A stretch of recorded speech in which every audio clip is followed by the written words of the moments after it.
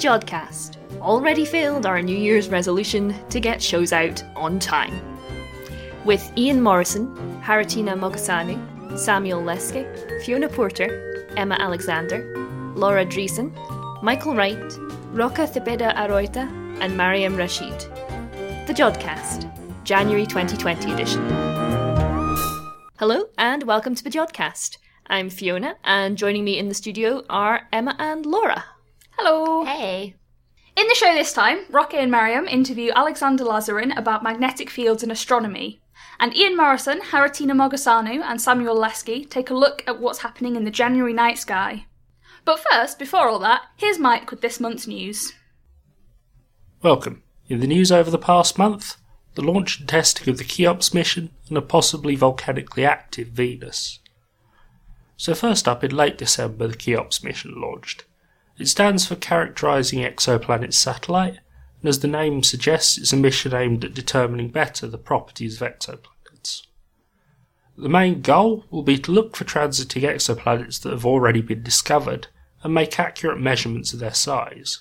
We can combine this with good estimates of their mass, which we should get from transiting, and then from that we can get an average density. Average density should give us a reasonable idea of their composition. It won't be perfect as we're using a planetary average, but as you can expect, we can compare this to the density of known materials and the planets that we know, and get a reasonable idea of what they're made of. Other goals of the mission include detecting transits for exoplanets which have previously been discovered by other methods, for example radial velocity measurements. As I said, it was launched late December, and on the 8th of January the telescope electronics were turned on. Everything has gone so far as planned. The CCD has also been tested by taking a picture with the telescope cover closed. As we know, this should produce a dark picture, and it gives us a good indication of whether the imaging systems are working. And as of now, it's going expected. The temperature's stable, and the electronics are working well. Interestingly, Cheops wasn't the only satellite in that launch. It was a secondary payload to a satellite of the Italian Space Agency, a second-generation Cosmos SkyMed satellite, and 3 CubeSats were also launched in the same rocket.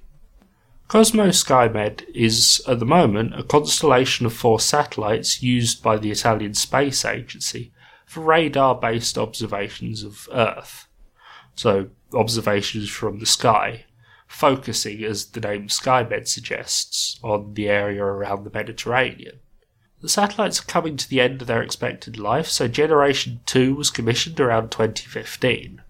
It'll be 2 satellites, this one and another launched sometime this year, which aim to replace the old constellation. They should also make some improvements to the quality of the image they can record, for example an improvement on the spatial resolution that they can see down to. One of the CubeSats in the launch is also quite an interesting idea. It's called OpsSat, and it's designed to be a platform to experiment with mission control for satellites using more powerful computers. You see, if there's new control system software that the European Space Agency wants to test, they can test it using this and not have to weigh up whether it's worth risking on a satellite which is doing useful studies of the universe. It helps solve an interesting problem which occurs in the control of satellites as well as many other fields.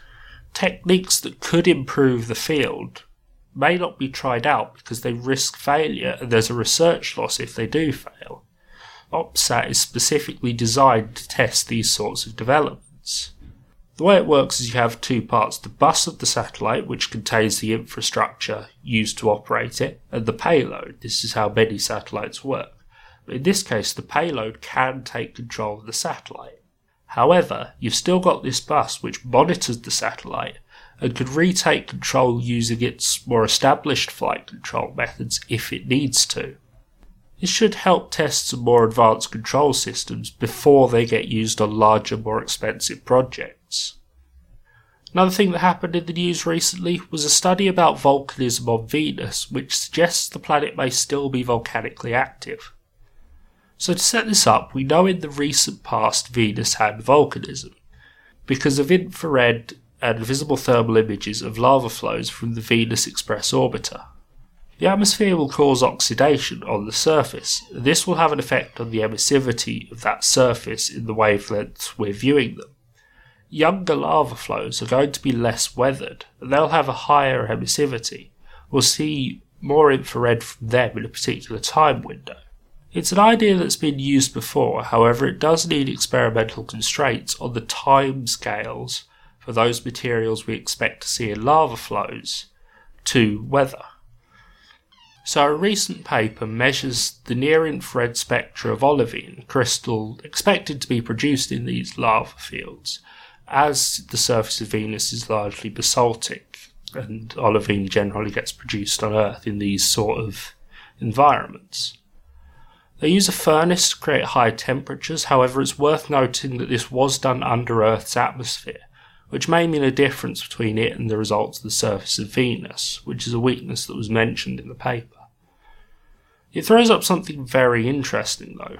The crystals became coated in oxidation at the temperatures that they used within about a month. To quote the paper, after 1 month of oxidation at 900 degrees C, the VNIR spectra showed no features characteristic of olivine, i.e. the broad 1000 nanometer absorption, even though the bulk sample remained predominantly olivine. They also measured samples at 600 degrees C, which is a lot closer to the actual surface temperature of Venus, and those samples showed reduced effects of olivine. Now, it may be that the different atmosphere on Venus changes the timescale of this somewhat, but the finding of a timescale of weeks to months for this effect could suggest that the lava flows on Venus may be very recent, not just hundreds of thousands of years or millions of years recent, but as in within the last few years. And if that's true, then Venus currently has volcanic activity. The paper finishes by pointing out that this would fit in well with the discovery of spikes in the concentration of sulfur in the atmosphere of Venus, which have been measured by both the Pioneer Venus Orbiter and the Venus Express satellite. Those spikes in concentration may then have been the result of some form of eruption or volcanic activity.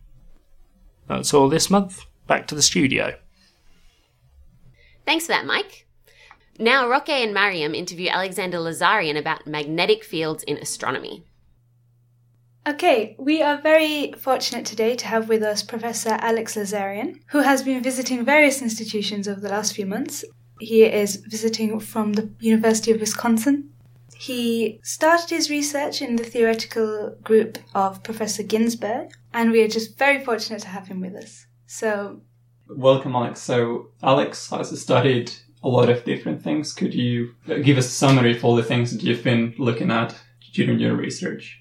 Well, I've been studying indeed different things, but a lot of my studies were related to the properties of magnetized plasma. Plasma is a special state of matter.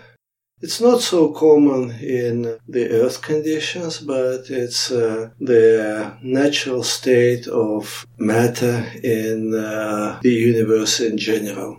So if you have gas and you ionize it, you get plasma. And as you ionize gas and get plasma, it starts susceptible to magnetic field action.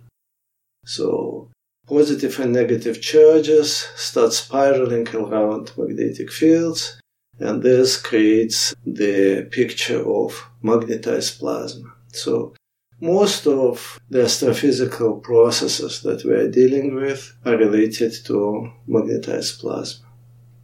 So one question is that to most of us, and even physicists, magnetic fields are a bit of an abstract concept in that they're invisible. We cannot really directly see them, but they are an essential part of your research. And one of the things that we are interested in is in studying the distribution of these magnetic fields in the galaxy. Why is it important to do that? Well, yes, magnetic fields are mysterious. And this was a mystery from ancient times when magnetism was discovered by human beings. They were finding special pieces of rocks which were behaving very differently from any other rocks. In ancient China, these rocks were used for fortune-telling.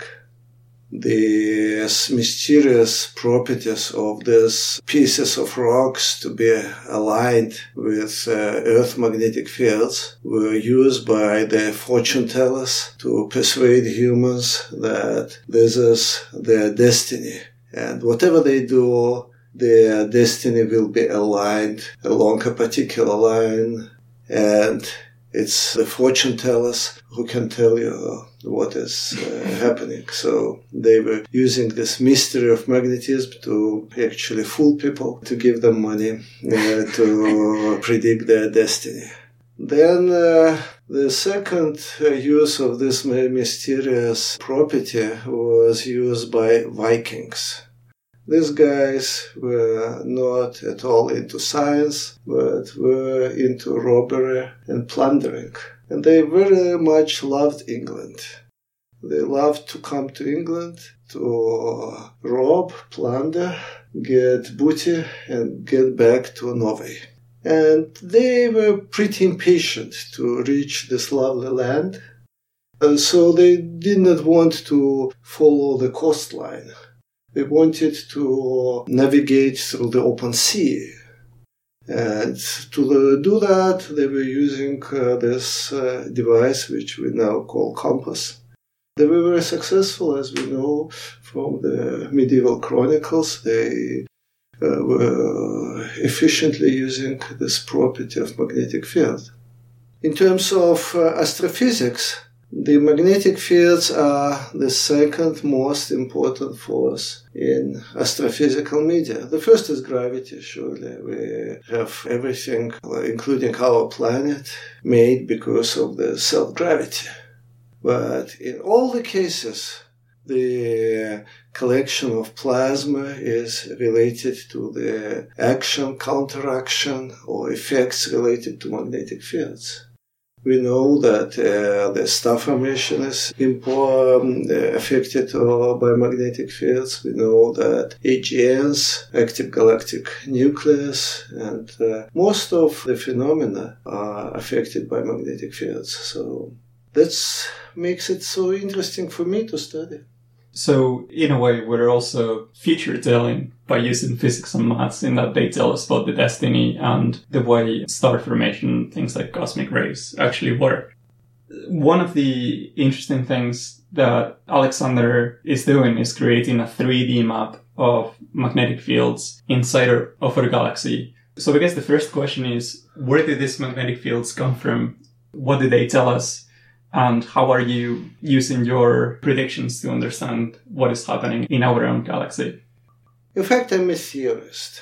And because I'm a theorist, I'm interested in the results that magnetic fields are doing, what their physics that is induced by magnetic field interactions. However, there are those limitations of the current techniques of studying magnetic fields, and this induced me to work on techniques to develop magnetic field. What you are asking is our demonstration of the work of this technique. I hope, in fact, that this powerful technique that we developed can be used by other researchers with publicly available data to study magnetic fields. So indeed, today I showed this 3D map. But this is just a demonstration of the abilities of these techniques. What is the origin of magnetic field? Well, for decades it was the issue of controversy.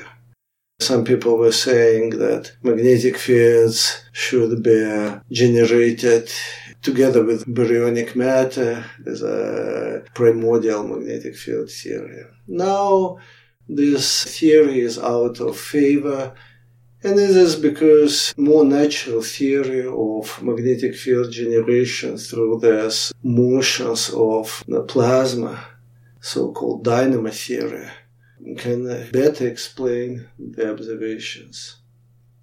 the interesting thing, and I guess this is the main fundamental reason that separates astrophysics from the rest of physics, is that often in astrophysics we cannot do anything in the lab, in that we cannot simulate a star in the lab and we cannot create a galaxy and really study it experimentally. So all of the things we know come from our understanding of how physics works.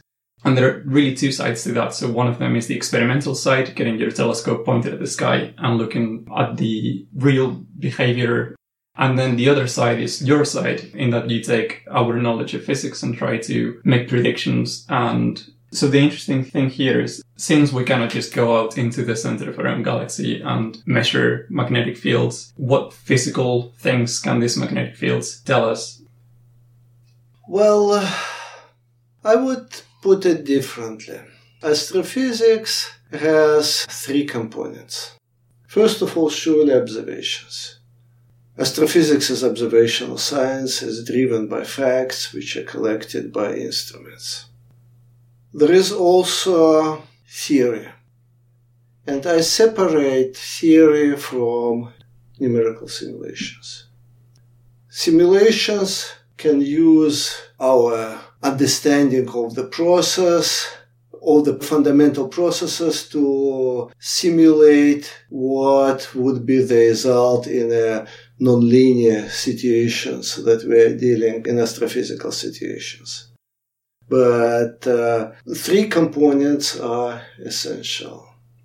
And what I was discussing today is how to use this fundamental understanding of basic processes happening in turbulent plasma to develop new ways to trace magnetic fields. This is a way how theory can enhance the power of observations, because I was showing how to use the spectroscopic data, which was earlier not used for studies of magnetic fields, to trace magnetic field and to find magnetization. So this is a part of this big story. And at the same time, you mentioned to me these differences between physical experiment and the astrophysics. Okay, just imagine that we manage to get into the center of the galaxy and measure everything. Yeah. It would be great. It would be great. But it would not solve our problem of understanding. Having this measurement, we need to then to have a theory what is going on. The same is with numerical simulations. If we manage to create a supercomputer which can reproduce all the features of the center of galaxy, it would not still mean that we understand it. Understanding requires a higher level theory which would explain to you what is happening. For example, if we take gas, just normal gas, there are enormous number of molecules. Potentially, we can simulate the motion of every molecule, and by using a supercomputer, we can predict the properties of gas. But in fact, it's not theory. We know this ideal and non-ideal laws of gas dynamics, which do not require enormous number of calculations, but do the job. And they accurately can predict what is happening with gas when we heat it and we expand it. And this is the theory. One of the things that I mentioned before that Alexandre is doing, and it's a bit of a counterintuitive but very, very cool part of measuring magnetic fields, is that, so he's made a 3D map of magnetic fields in our own galaxy. So Alexandre, when you look at the sky, you're pointing at a specific point, and if you were looking at, say, the galactic plane, there would be many, many different clouds that you would be pointing through, right? So effectively, you're looking at the light coming from many, many, many different clouds along that line of sight. So how can we ever make a 3D model of magnetic fields in the galaxy? Okay, there are two different ways of doing that. One is using the so-called galactic rotation curve. Our galaxy is rotating, and if we observe different parts of the spectral line, this emission is coming from different parts of the galaxy. So just taking, for example, 21 centimeter emission line, we can identify parts of the galaxy that are responsible for this emission. So this is one way to get the three-dimensional information. So depending where you look on the galaxy, due to the rotation of the galaxy itself, those spectral lines will show up at different frequencies. If you're talking about H1, wherever you see within the disk of the galaxy, you will see 21 centimeter emission. But this emission will be Doppler shifted due to the motion of the parcel of emitting gas. You will see it at different frequencies. And so measuring part of this emission at a particular range of frequency, we're measuring a particular parcel of gas at some distance from us along one line of sight. This gives one way of studying magnetic field. Using spectroscopic data, we can also use different lines. And these different lines come from different molecular species. And for instance, in molecular clouds, the different species are produced due chemical process at different depths or within the molecular cloud. So also using this particular species which are produced only at high optical depth, well within the cloud, we can trace magnetic fields in molecular cloud at a particular distance from the surface of a molecular cloud. And how accurately can you determine the 3D component of where those magnetic fields are inside of our galaxy? Or how can we know they're associated to different objects in the galaxy? Well, for each one, we made an experiment. And this experiment or testing was based on the fact that with our three-dimensional map of the perpendicular to the line of sight component of magnetic field, we may predict polarization from different stars. Because as radiation from a star passes through the dust, which is a line in a spectromagnetic field, it gets polarized. So, using our three-dimensional maps, we made such a prediction, and then we compared with this prediction with the available data of polarization that was directly measured. So, for some stars, we had both polarization and distance, and for these stars, we made a test, and it was successful.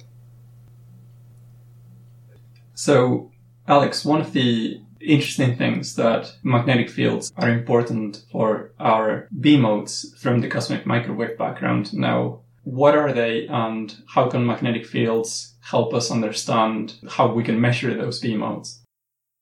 In this case, in the case of B modes, magnetic fields are not helping. They're preventing us from measuring B modes. B modes are the polarized fluctuations which are rising from the primordial gravitational waves. So they are carrying information about inflation, about what was happening in the first moments of our universe. But this radiation, polarized radiation, is coming to us and it's being mixed up with the radiation which is produced by our galaxy. And this radiation from our galaxy is also polarized. And the signal that is coming from our galaxy is either 100 times or maybe even 1,000 times stronger than the polarized signal from these beam modes. So it's very challenging to separate what is the polarization that is coming from our galaxy and what is coming from the early universe. The polarization from our galaxy is related to magnetic fields. So, if we know the structure of magnetic field in our galaxy, then we have a hope to be able to separate. If we don't know the structure of magnetic field, we don't have this hope. Therefore, the studies of magnetic field structure are now interrelated to this important cosmological problem of the search of the beam mode. So, if we manage to get good maps of magnetic fields, we have a chance. So, what sort of data do we need to hope to detect those beam modes? Well, first of all, we need to have a new generation of instruments, more sensitive, and which are especially designed to measure polarization. Polarization is pretty tricky, and the experts who develop polarimeters will tell you that you need the experiment which is 100% designed to measure polarization. It cannot be just something in addition to other things. So we need these instruments, we need these investments, and I know that there is work in this direction. However, because the foregrounds are so essential, we need to understand the foregrounds much better. We need to study foregrounds at different frequencies. It's not only dust polarization, it's also polarization coming from synchrotron, which is important. So we need extensive program of studying polarization coming from the foreground. Then we need theory understanding what's going on, because we will not be able to measure everything, because as you understand, when we are measuring the signal, it's already a mixture of foreground and CMB. So we need a theory to understand what these foregrounds are doing. Therefore, understanding of this turbulent magnetized plasma is absolutely essential for having good predictions. In addition, we need to have independent ways of predicting this polarization. And the work that I was discussing today is about this. So, we are not using the polarization from these foregrounds to have prediction, because as I said, the measurements is already one plus another, foreground plus background. We predict using the data which is not polarized, but due to the theory, this data can be used to predict polarization. And we need also numerical simulations that, on the basis of this understanding, can provide us better maps, for example, of the foreground polarization. So all the three components, observation, theory, and numerical simulation, should be present. And using all these three components, I hope we will be able to measure, and hopefully soon. Have you got any bets on when beam modes could be finally detected? Well, it's very difficult to bet, and it's really... In fact, I feel that science is developing too slow. Yeah, it's a bit frustrating. I talk with colleagues who were planning instruments which are now flying, but it was many, many years ago. And surely we had more resources, we could move it quicker. But this is the world that we live in, and we have to accept what we have. At the same time, public understanding how important is the fundamental research can help to bring the date when we can say, oh, we definitely know that this was inflation, that at this moment or back in the past, the universe was born, these were their properties. This would be really nice, because we want to understand the mystery of our life, and this birth of the universe is part of this mystery. That's a great note to finish on. Thank you so much, Alex. Thank you so much for joining us today. You're welcome. Thanks for that, Roque and Mariam. Now we come to the part of the show where we fit in all those other bits we can't fit in anywhere else. The odds and ends. So I'm going to be starting us off this time. And this is something which anyone who follows astronomy Twitter will probably have seen people get sort of quietly excited about. Which is what's going on with Betelgeuse. And I should probably say that 2 more times just to sort of preemptively get our podcast haunted, you know? Just get it over and done with.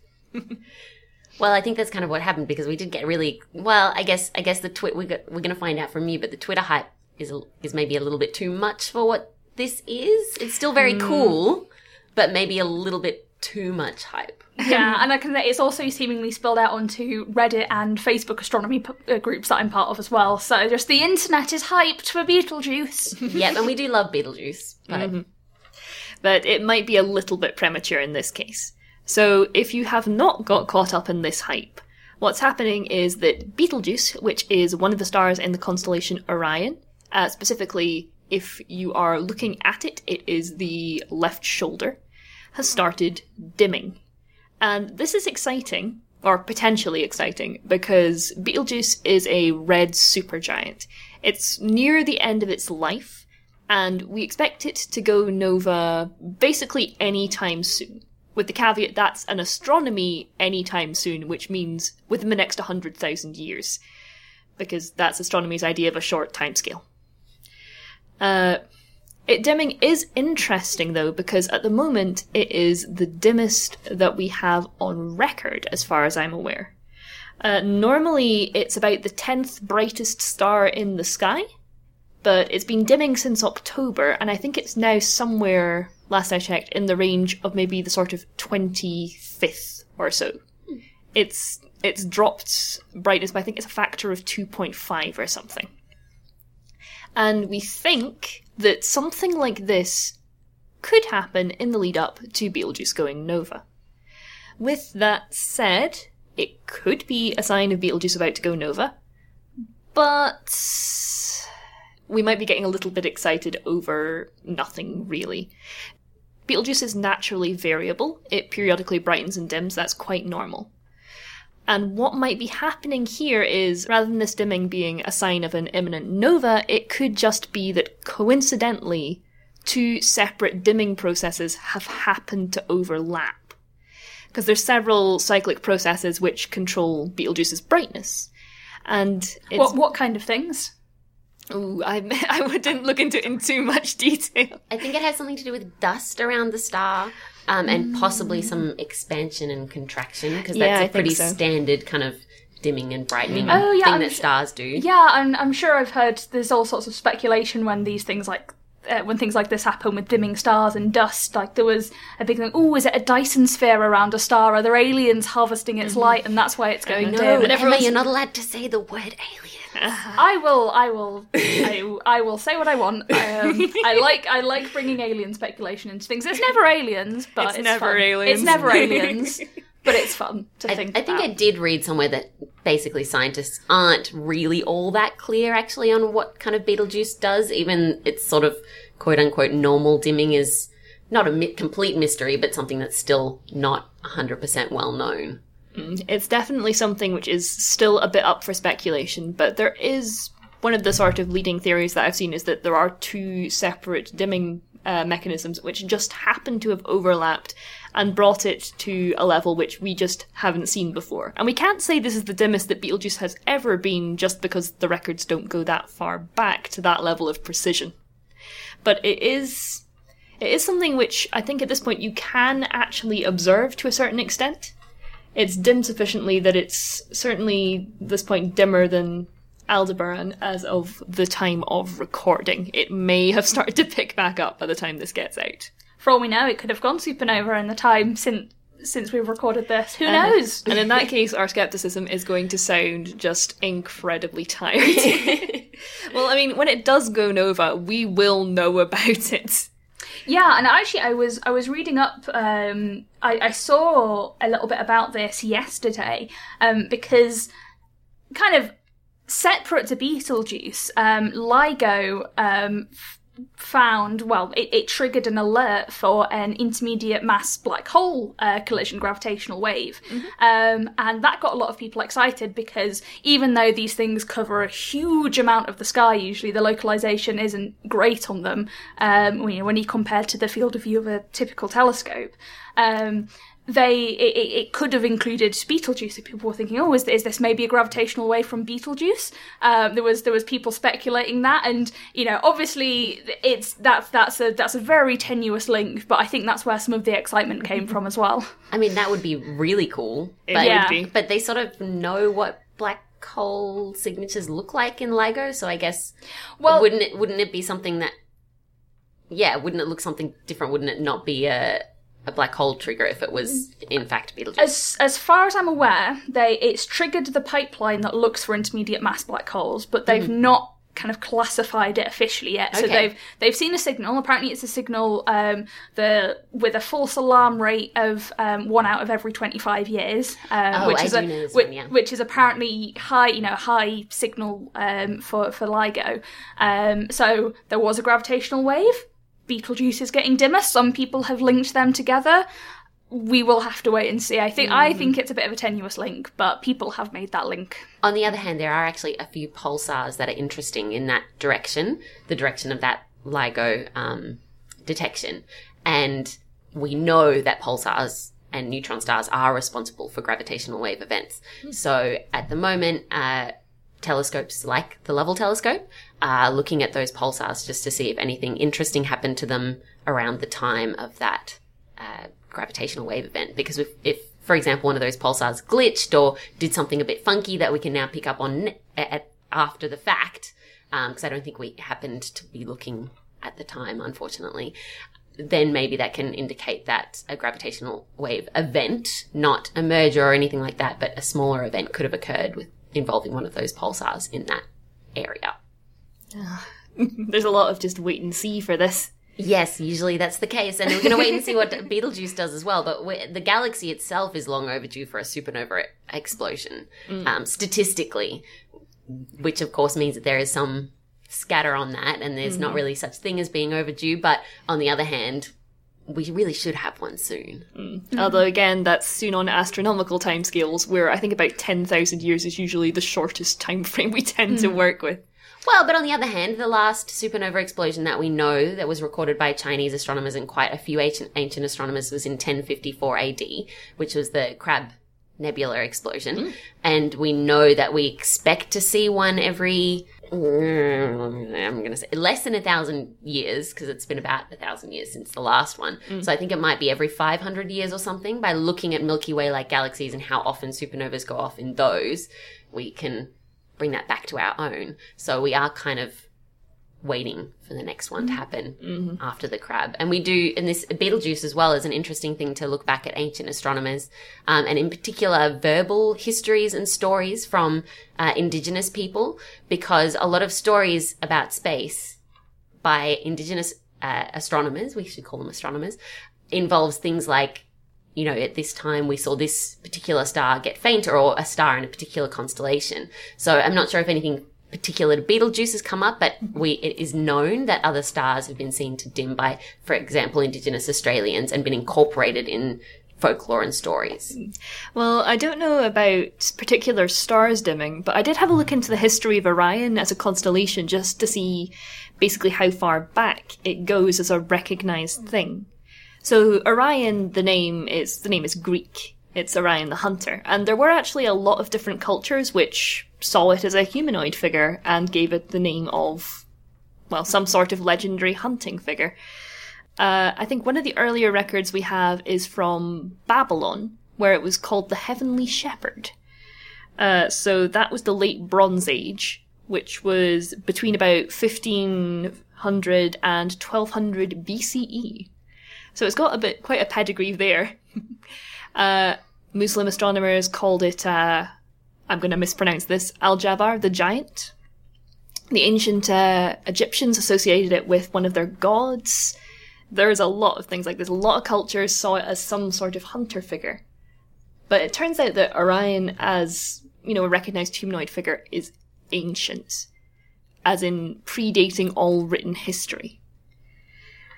So the oldest currently known representation, which they're fairly certain is Orion, just based on the shape looking, well, very much like the constellation, was a piece of carved mammoth ivory found in a cave in Germany dating between 32 and 38,000 years old. Wow. So there is a good chance that somewhere someone has noticed that it got significantly fainter or something like that, if this constellation has been such a significant part of history. So I'm curious to see what science historians come up with as far as searching for whether something like this has happened before with this particular star. And it will be, when it does go, although God knows it may well not be within any of our lifetimes. And effectively, we're going to lose a constellation to a certain extent, which humanity has recognized for over 30,000 years. Yeah, in a way, I do want it to go in my lifetime because that would be so cool. But also, I'd feel sad. Like, Orion is definitely one of my favourite constellations. When I start to see it, when it's the time of year where it starts becoming visible again, I just kind of get all fuzzy and happy because, Orion's back. I mean, it's such an excellent constellation. You can make it out nice and clear, even with the sort of level of light pollution we get in Manchester. It's one of those ones which is just nice and easy to spot. Well, in the southern hemisphere, it's upside down. And we call his belt the saucepan because it looks like a little saucepan. But I guess it's one way to go out with a bang, right? Because it's going to be so bright that you'll be able to see it in the daytime because that's what supernova explosions are. So crazy bright that for a bit there, we won't be able to miss it. Yeah, it's good. I think current predictions are putting it as it's probably got a good chance of being brighter than the moon for a couple of weeks. And because of that, it'll be very likely visible in the daytime. And it's not quite going to be on the level of a second sun. It's not that dramatic, but it's still going to be very prominent. And the interesting thing about it being a potential supernova in our own Milky Way galaxy as well is that I didn't know this until I was seeing the news about this recently, but we do have a supernova early warning system in place, which is... what it does is it looks for neutrinos, like very high neutrino signals, because it's thought that if a supernova were to go off in our own galaxy, we would see a huge burst of neutrinos going past the Earth before the light would reach us from the supernova, because the neutrinos, neutrinos are little tiny particles and they just do not want to interact with matter at all. They just speed through the universe, and we can detect them if we have huge tanks of water. For example, there's the Super Kamiokande, I think. It's a big neutron things like that. Yeah, we've got lots of neutron detectors, but they basically require, I think, just a large amount of numbers to actually detect a neutrino. So anyway, they can escape from the star very, very quickly and go off on their way to potentially be an early warning system. But the light actually, it might take a few hours for the first photons to be visible.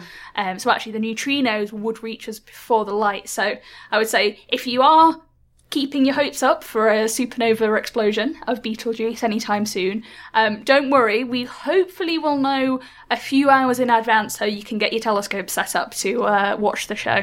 On the other hand, it is going to be so bright that a lot of our telescopes that we use won't be able to look at it. That is also very true. So bright that it's just going to overexpose everything. I came across a really excellent piece of information about how bright supernovae are from XKCD, actually. Their what if section. I love a bit of XKCD. It's excellent. We yeah. should definitely put the link in Oh the yeah, show we'll notes. put the link in the show notes to this, because it was actually to do with neutrinos, like what you'd have to do to get a lethal dose of neutrino radiation was actually the question being posed, and the author pegged a supernova as being one of the pretty much the only scenarios where this could physically happen. But I guess you'd have to be standing right next to it. Well, pretty close, yeah. But the example he gave for how bright supernova is, he sort of pointed out, however bright supernovae you think supernovae are, they're brighter than that. And the example he gave to illustrate this was, which is brighter? A supernova seen at the same distance the Earth is from the Sun, or a hydrogen bomb detonating pressed into your eyeball? Sounds painful. It does. And the answer is the supernova by 9 orders of magnitude. What? For those who are not into their scientific notation, that is 1 billion times brighter than a hydrogen bomb pressed against your eyeball. Of course, Betelgeuse is far away enough. It's not going to be quite that we severe don't want to worry for us. about it. But they are really incredible phenomena. Awesome. Well, from one classic constellation to a classic TV show. Oh yes. Hey.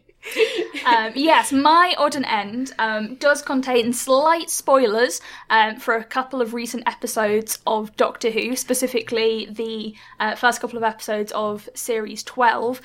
So if you haven't watched those yet and you're planning on it, maybe skip the next... Well, maybe we'll put in the show notes exactly Yes. what times you should skip from and to if We you should- want to avoid the spoilers. Yes, we should I've do only that. watched the first episode, Emma. I'm going to leave Oh, the no. room.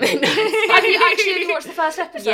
Yeah, because I was travelling Oh, when of it started, course. so I haven't really had time Oh to no, catch up. maybe it's too soon to be talking about this. This is what I wanted to do for my old man. Well, okay, Let's do it, I will it's fine. keep. Let's do I it. tell you what, for the sake of Laura as well, I will keep it very vague. So in the second episode, there is a reference to Jodrell Bank, and it's specifically a reference to the. Well, actually, reasonably well known within Doctor Who circles, regeneration of Tom Baker, the Fourth Doctor. So in this story, it's part of season 18. Is it season 18? They've got seasons now. Yeah, so this is things that, the old classic Doctor Who is usually referred to by seasons, and then the new Doctor Who is typically referred to by series. I know that then there's different people call season series differently between British and American. It's all just a bit complicated. It's all the just new stuff. Exactly, the new stuff. exactly. If I was going to look it up on Wikipedia, though, it would be season. It would be, yeah. So season 18, Logopolis is the story, and in which basically the Doctor falls from the Lovell telescope, except it's not the Lovell telescope. And here's where we're getting into a kind of a little bit of behind-the-scenes Doctor Who history here, if you're not already familiar with this link Doctor Who has to Jodrell Bank. So originally, they did want to film at Jodrell Bank. So the Doctor goes to Logopolis, which is a planet inhabited by mathematicians who create and control objects and space-time using the pure mathematical process of block transfer computation. Wow. Yes, it's... I don't know, I was a bit baffled when I watched the episode, but, I love Doctor Who, so we'll just go with it. And they're also apparently responsible for preventing the collapse of the very universe that we live in, so, that's impressive. pretty important stuff that they do here. Yeah. And so, they, on Logopolis, they have the Lovell telescope, well, a copy of the Lovell telescope. And the idea is that it's a copy of a dish that is on Earth at somewhere called the Pharos Project. So what these alien scientists have done is they've made a copy of Jodrell Bank, but it's not Jodrell Bank, it's actually the Pharos Project, and they never actually ended up filming at Jodrell Bank because of budget constraints. So they filmed elsewhere, made a model of the Lovell telescope, but in spirit, it is Jodrell Bank. And I think for many years we have claimed, oh yes, Tom Baker fell off the Lovell telescope and he regenerated. So that was our little link to Doctor Who there. Except, it was a bit of a tenuous claim because, as I said, it was never explicitly said to be Jodrell Bank, except in the new series, which again I will not go into much detail of for spoilery reasons. That does get referenced, but it gets referenced as Jodrell Bank and not the Pharos Project. Ooh, nice. So there was actually a bit of speculation online after the episode, and it was like, is this an inconsistency? Should they have said, referred to the Pharos Project rather than Jodrell Bank? And I guess the way that you can reconcile the two is that the Pharos project was based at Jodrell Bank all along. It's not uncommon for projects to have different names and then be based at different physical locations, and we can ignore the fact because it wasn't actually filmed at Jodrell, none of the buildings look like our Jodrell control buildings, but we can kind of mesh these things together and still reconcile our Doctor Who and Jodrell joint history. And interestingly enough, there is a project at Jodrell now called the Pharos Project. Oh! How did they know that? And Pharos is... there's actually a Pharos meeting in Greece in, I'm going to say, April this year. Pharos is a pulsar-related. Yes, yeah. So was that also named after Doctor Who? I mean, that would be cool. I have no idea. I don't know. Well, the one that I'm thinking of is... so there's a project called Phased Arrays for Reflector Observing Systems. So Pharos, still developed for the Lovell Telescope at Jodrell Bank Observatory. Just a bit, some basically an electronics project to improve the telescope. Who wants to bet that whoever came up with the name deliberately chose it so they'd actually have a Pharos project at Jodrell? I think there is a very, very strong likelihood that that is the case. I mean, as astronomers and our acronyms, we do go a bit crazy with them, don't we? If we get the chance to make, a nice Doctor Who reference while we're at it, then, we're definitely going for it. Exactly. And one thing as well I want to mention before we move on is that, although I've stressed the fact that originally there was never any filming happening at Jodrell Bank for Doctor Who, and even though a model was made of the Lovell Telescope, and actually one thing that's reflected in the original broadcast is how the Lovell Telescope looked then, and actually there's some kind of discrepancies between exactly at what period of time this model that was featured in Doctor Who was based on. But they did actually last year, well, no, not last year anymore. Oh, it's 2020 now. Time is passing. It's terrible. What I can say is last year, they did release a Blu-ray of that season of Doctor Who, which included this episode, which had been filmed the year before that. So I'm still saying last year. The DVD came out, the Blu-ray came out last year, and actually in it they went back to they went to Jodrell for the first time, and they filmed some new drone footage, and they've updated the special effects of this episode of Doctor Who, and in that you can see the Lovell Telescope as it currently looks like. Well, I got all excited about it. I was like, oh look, it's how it looks now, yeah.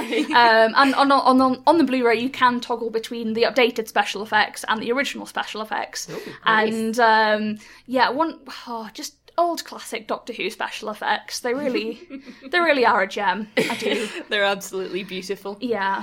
And I will say as well, Jodrell Bank has been mentioned in Doctor Who a few other times as well. It ran right back to the episode The 10th Planet, which was right back with the first Doctor, and they detected the return of Mondas to the solar system. Mondas being where the Cybermen came from. If you're familiar with Cybermen. Exactly, yes.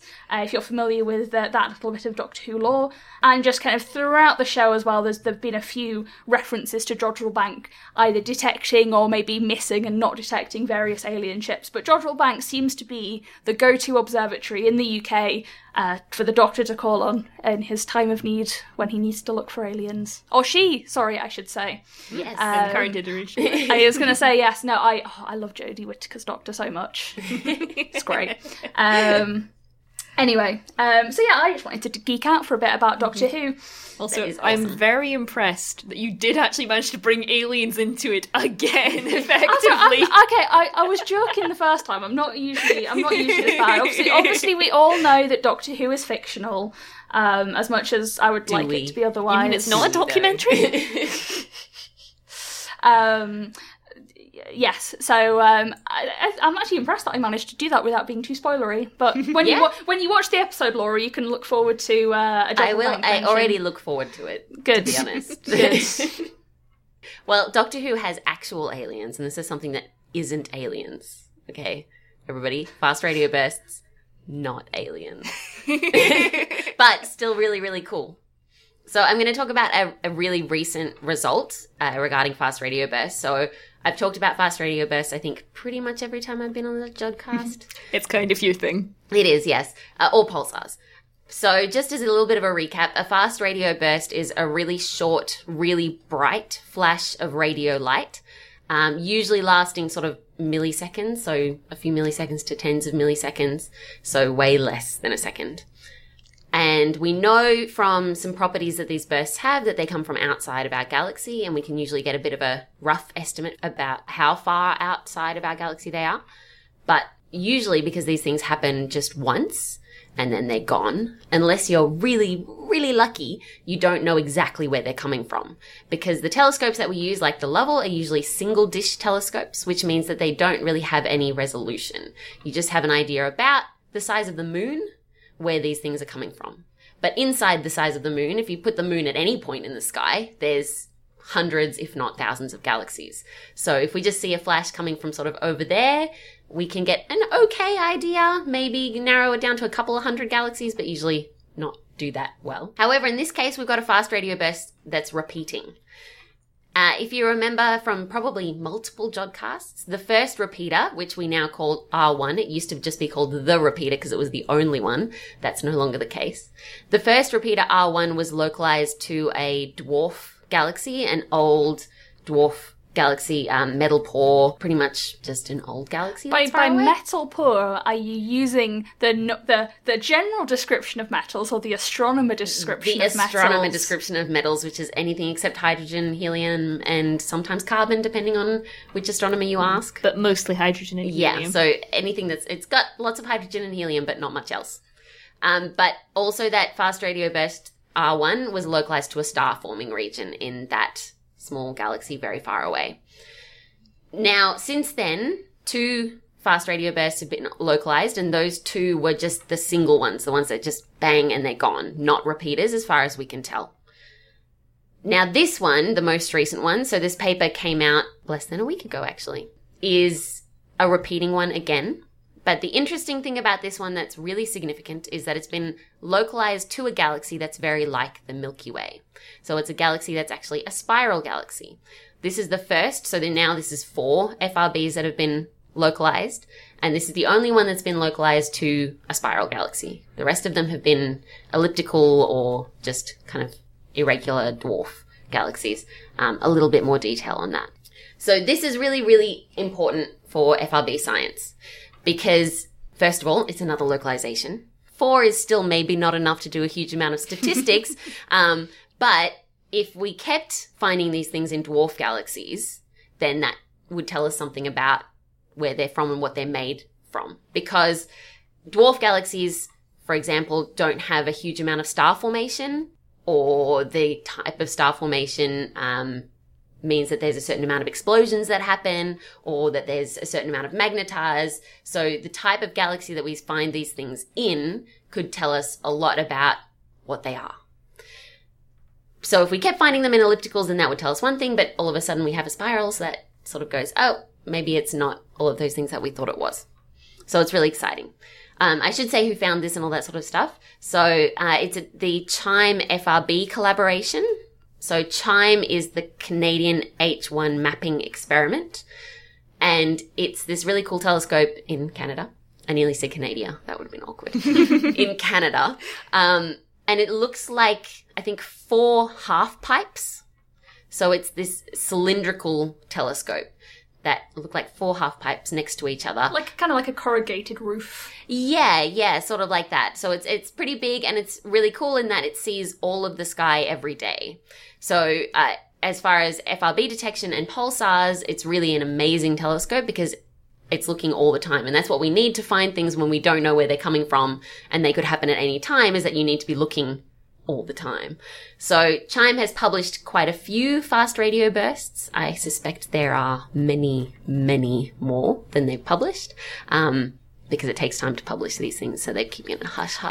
I think they're allowed to say, I'm putting this in quotation marks, but that doesn't really translate very well over audio. They have found hundreds of FRBs in total. Yes, that's correct. But yes, what's been seen and what's been published. I mean, I guess you know the politics of this better than anyone else. Yeah, it's a bit. Eventually most of these telescopes, including us at Meertrap and Meerkat, will have to publish them straight away, and also it'll just become so many that it doesn't make sense to keep them quiet. But until that point, so basically telescopes like CHIME will be waiting until they have enough to do a lot of interesting statistics and come out with a cool result, which is completely reasonable because they've done a load of hard work, so they deserve the kudos for all that hard work that they've done. But the rest of us, not in the CHIME collaboration, are waiting with bated breath to see what they come up with when they publish them.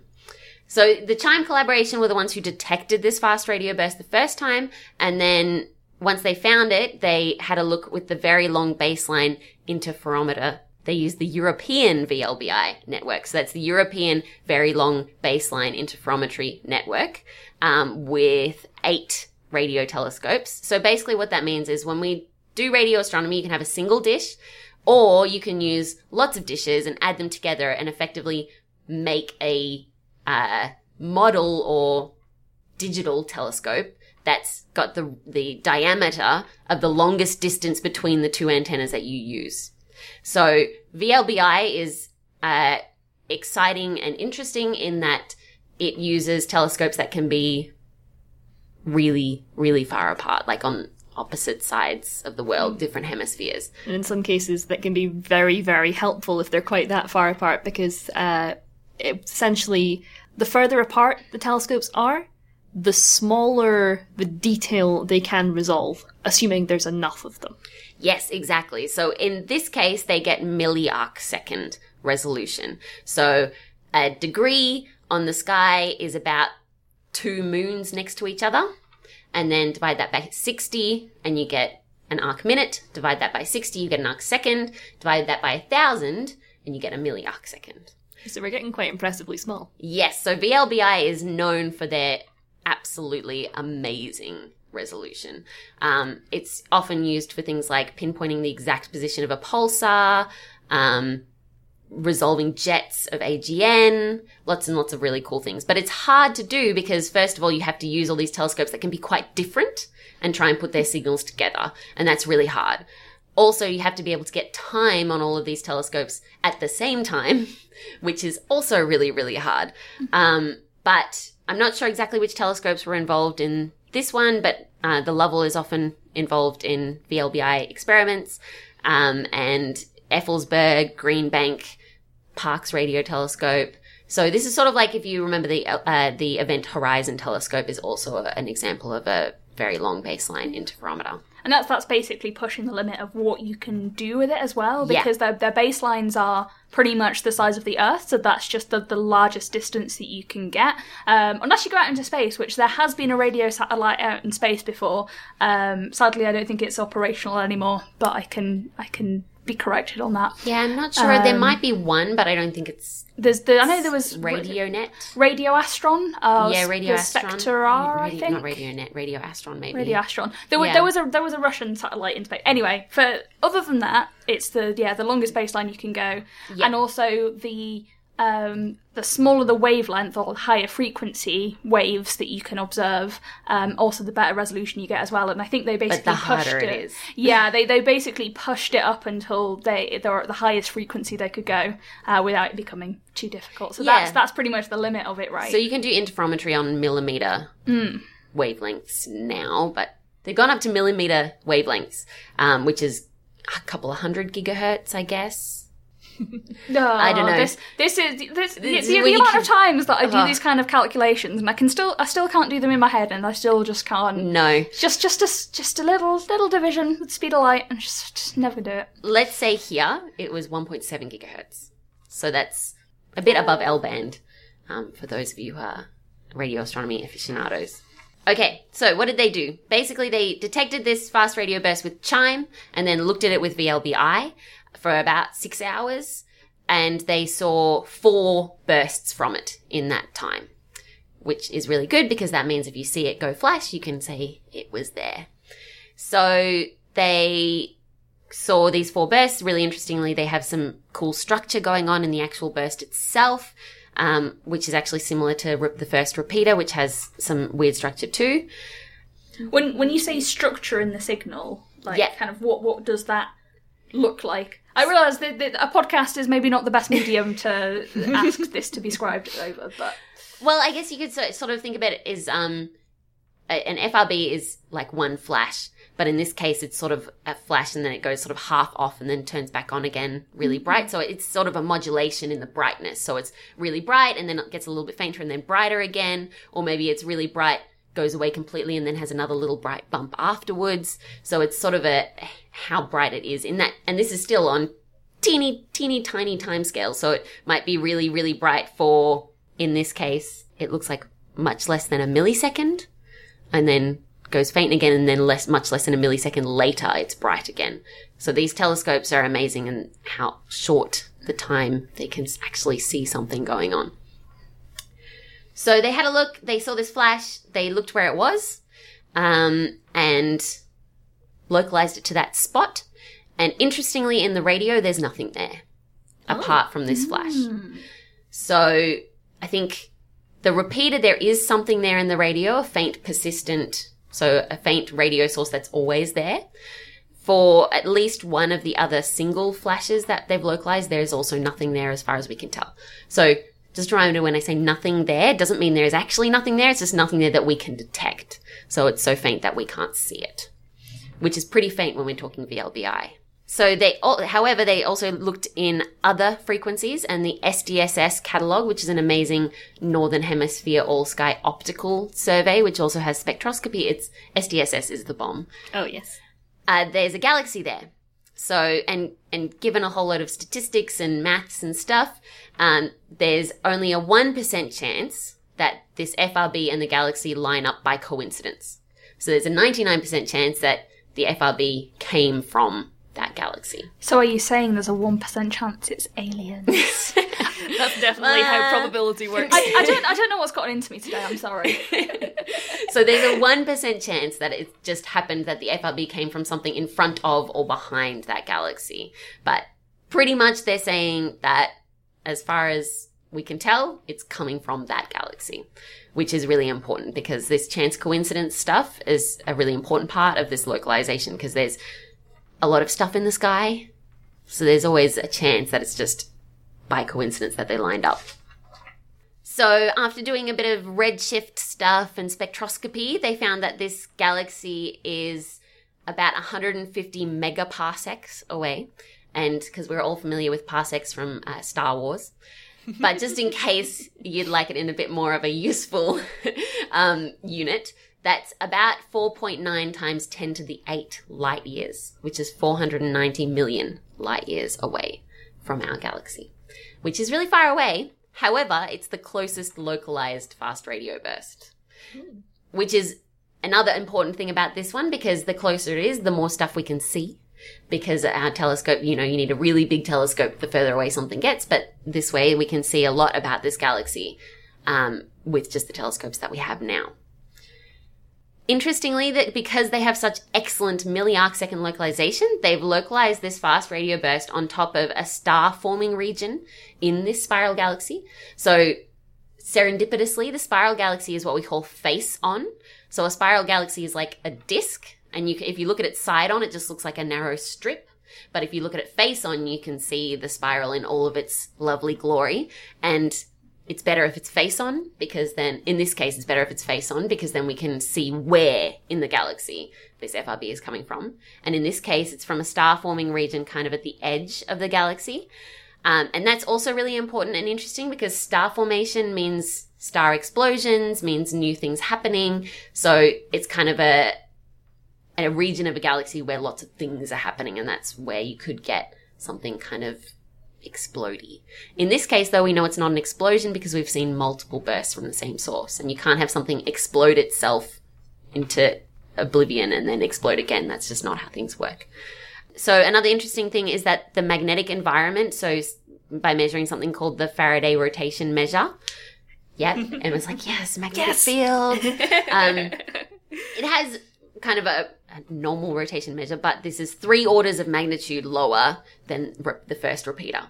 So that tells us something as well, that in particular, you don't need a crazy magnetic field to get a repeating fast radio burst. Because before we had one repeating fast radio burst with a crazy high rotation measure, with a crazy high magnetic field.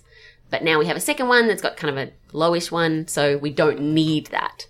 That's important. So it's sort of a matter of just ruling out, okay, so it probably needs this and it probably needs that, but this is just coincidental. Yeah, exactly. Or it could be part of it, that's for sure, but it's not something that's a necessary condition for having one of these things.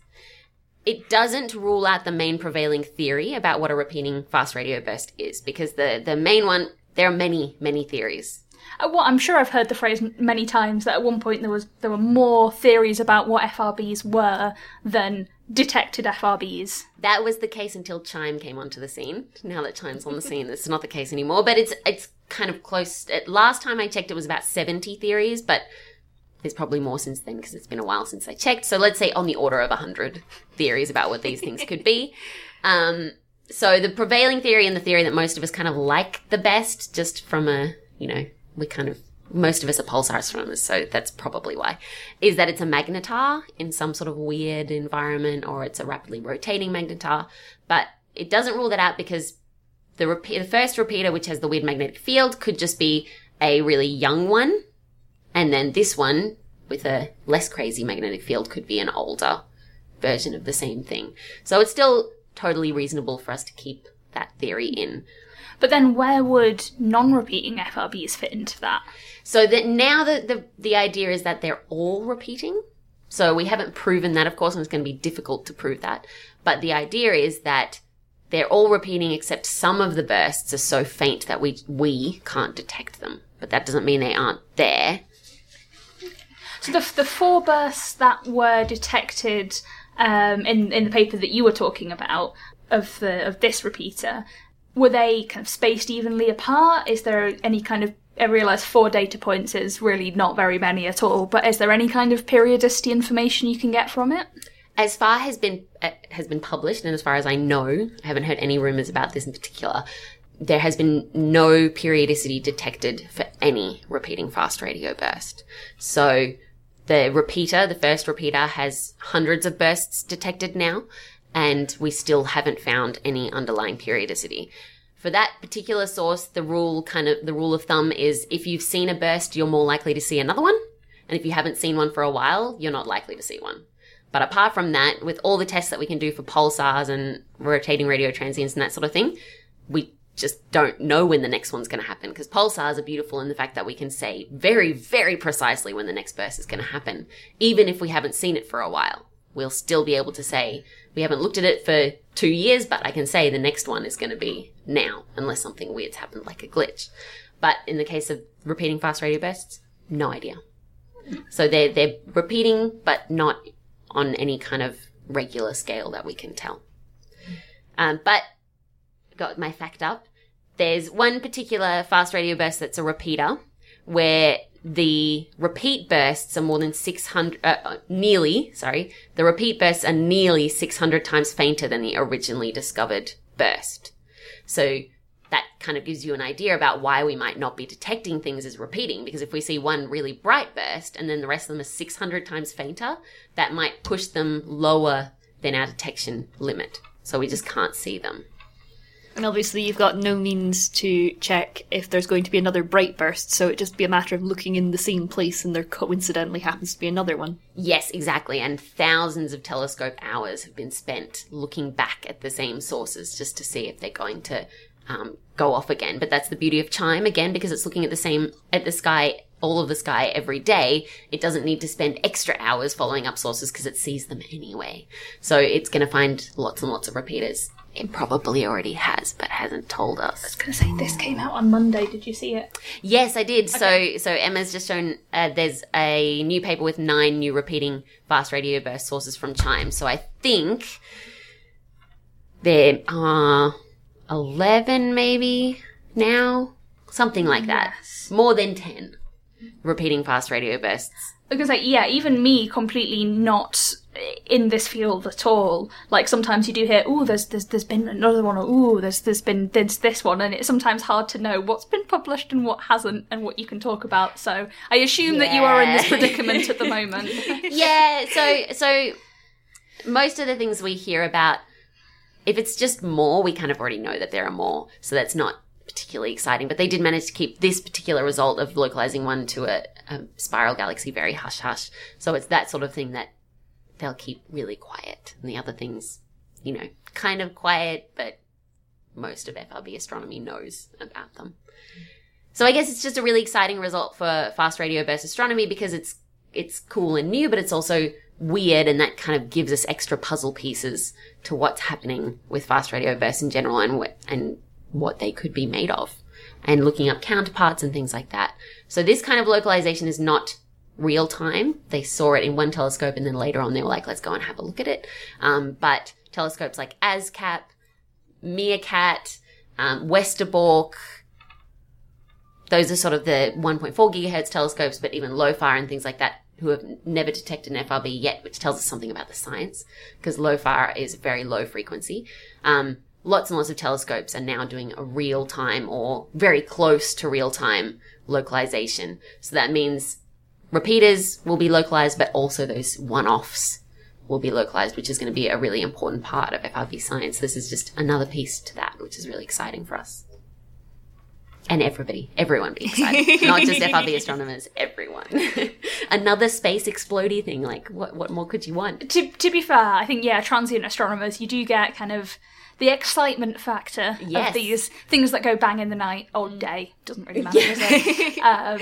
One of the rare fields where something exploded is excellent news. Yes, exactly.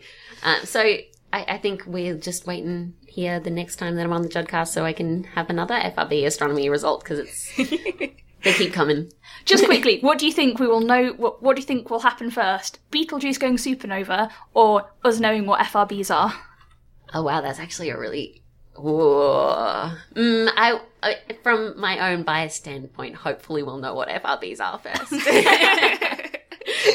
So I'm going to go with that. You've only got 100,000 years. Yeah, exactly. I believe in my fellow fast radio burst astronomers. We can do this. Go team.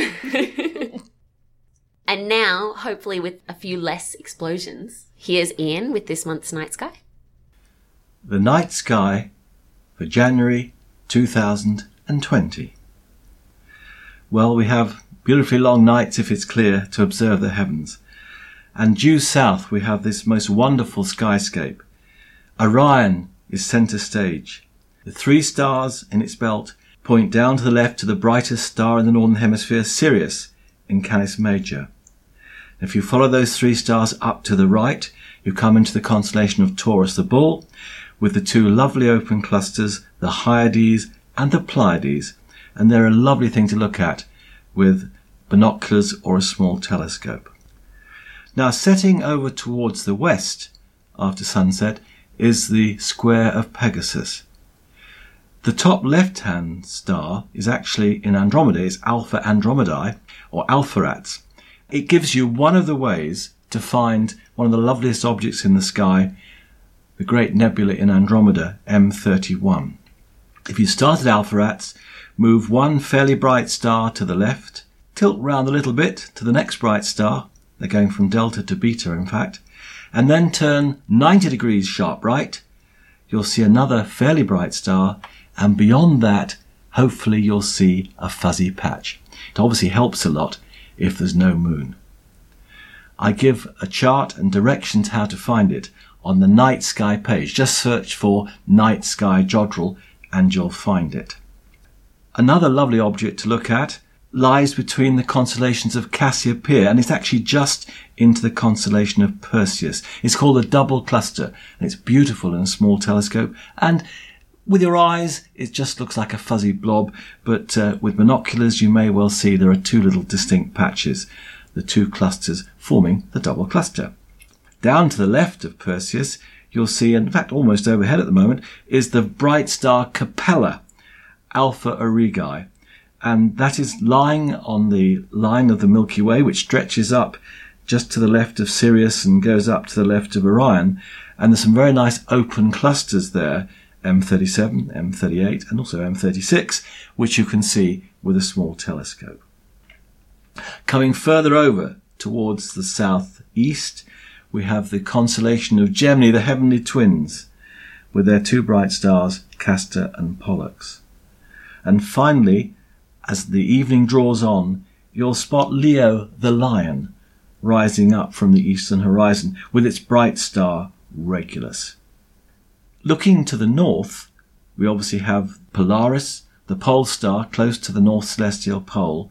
The stars appear to rotate around Polaris. You can make some very nice star trails images, and that acts a bit like a clock actually of the year. And in the evening, if you find Ursa Major over to the northwest, you know it's about the winter time. So let's have a look at the planets. Now, to be frank, there's not an awful lot to see, certainly until the end of the month. So let's have a look. Jupiter. Well, it passed behind the Sun on December the 27th, 2019, of course, and will be lost in the Sun's glare in the early part of January.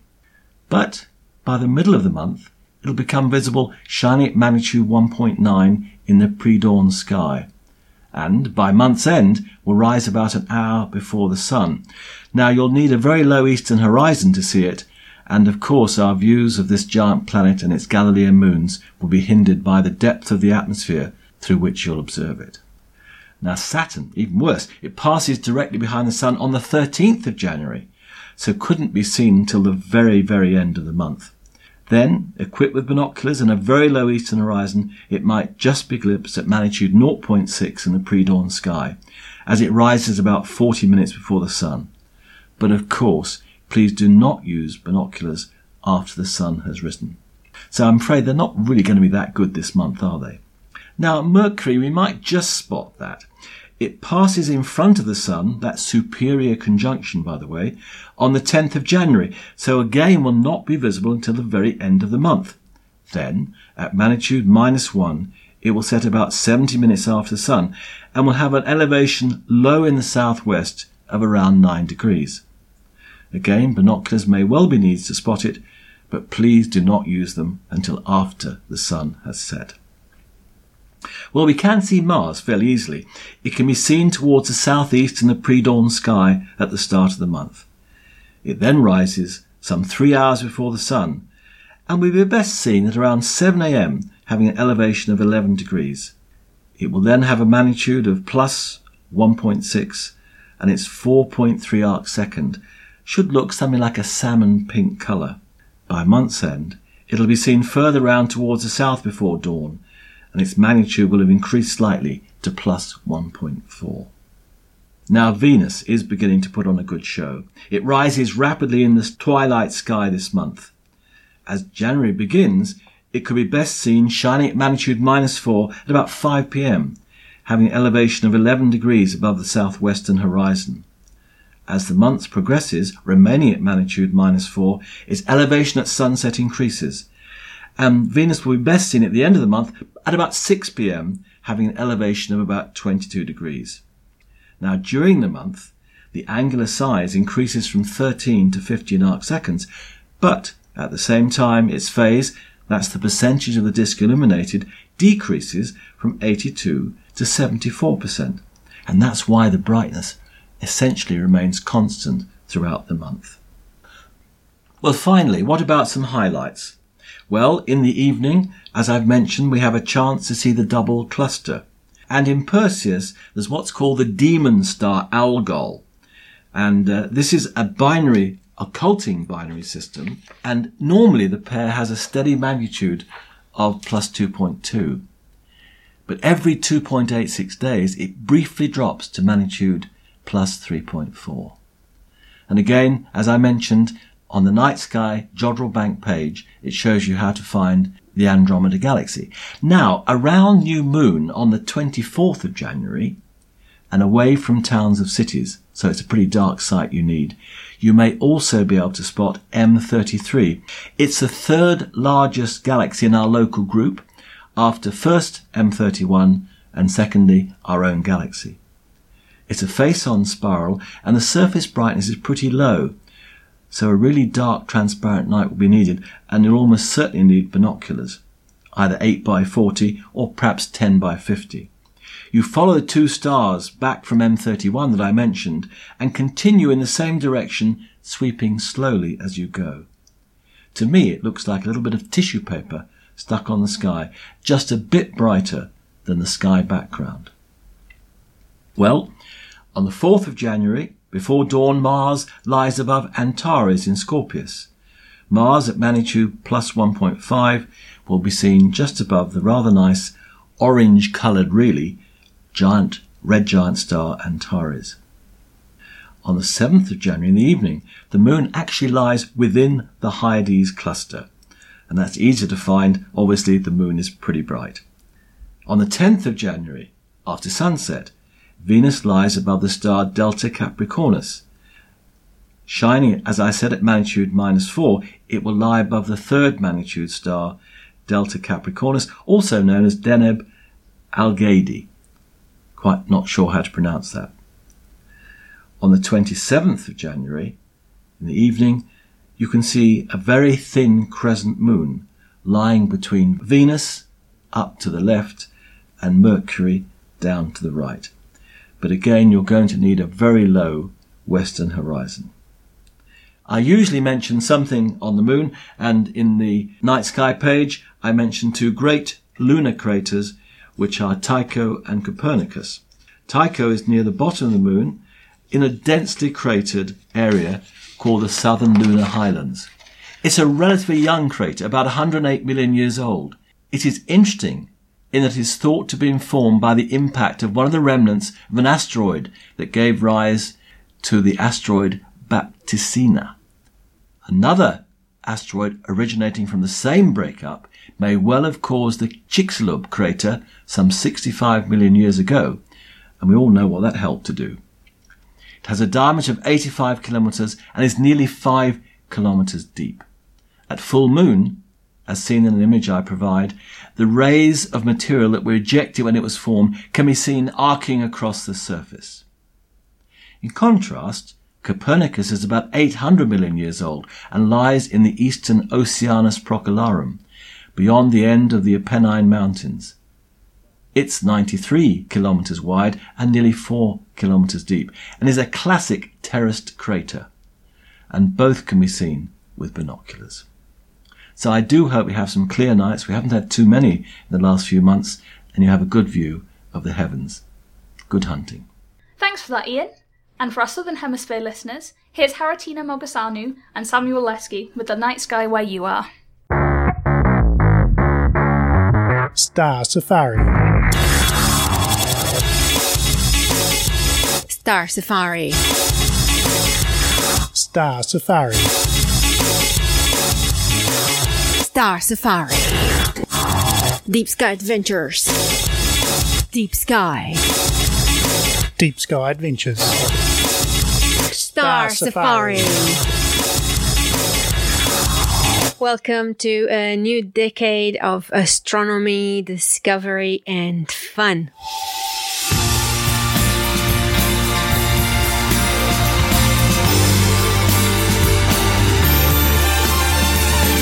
I'm Haritina Mogosanu. And I'm Samuel Leske. And together we are Milky Way Kiwis. That is two Kiwis, inhabitants of New Zealand, who are crazy about the night sky. This month we look up into the night sky of January and February.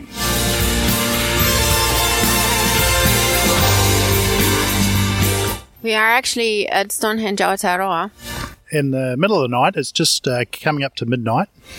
And what we're looking at to the south is the Southern Cross, with actually Omega Centauri almost about to appear behind a tree. And then we can follow the Milky Way up past the Diamond Cross, the False Cross, Canis Majoris, Orion. And then we've got Taurus, then we've got Pleiades, or Matariki as we call it here, Aries, and yeah, that's the end of the Milky Way really, isn't it? Star Safari. What we can see right now, it's the spiral arm of our galaxy. We actually live in the Orion Spur. And every time we look towards Orion, we're looking towards the edge of the galaxy. And every time we look towards Scorpius, which now is like well beyond the horizon, we're looking towards the center of our galaxy. This time of the year is when we see very bright stars, not as many clusters and objects that are at the center of the galaxy, but still the Carina, Vela, and Crux region here in the southern sky. This is always oldies but goldies, and then you have the Magellanic Clouds, and they're absolutely beautiful, especially on a dark sky like this one here in Wairarapa.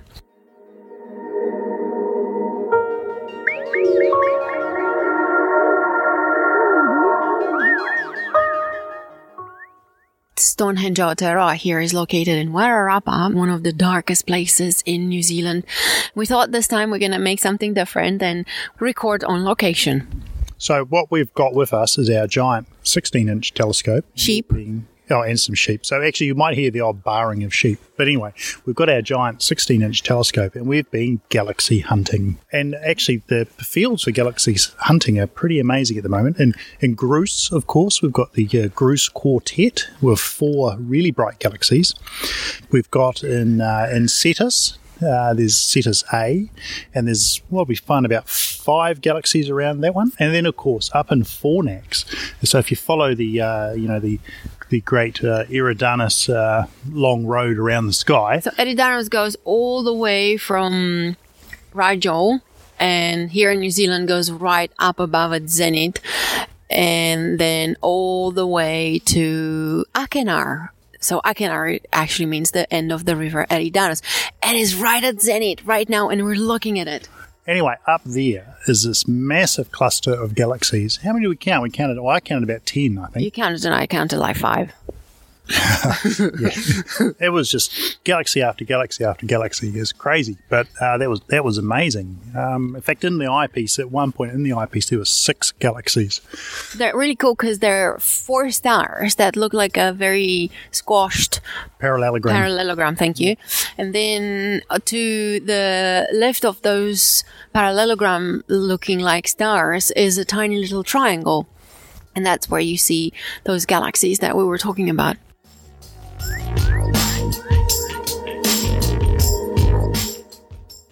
So we decided to put our O3 filter on our new O3 filter. Yeah, that we bought after we actually borrowed a friend's one last weekend. Ian Cooper. We had a great look at Eta Carina Nebula with the O3 filter, and it really stood out. It was amazing. And we also used the O3 filter to have a look at Tarantula Nebula, didn't we?